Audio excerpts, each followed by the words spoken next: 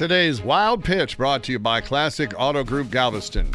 The shoplifting UCLA basketball players are finally coming home. LiAngelo Ball, who is the middle ball of the obnoxious Ball family, and the two other dudes have been released by the Chinese police, who reportedly have video of the asshats swiping Louis Vuitton sunglasses. The thieves not only embarrassed themselves, but all of America while President Trump was there on a diplomatic visit.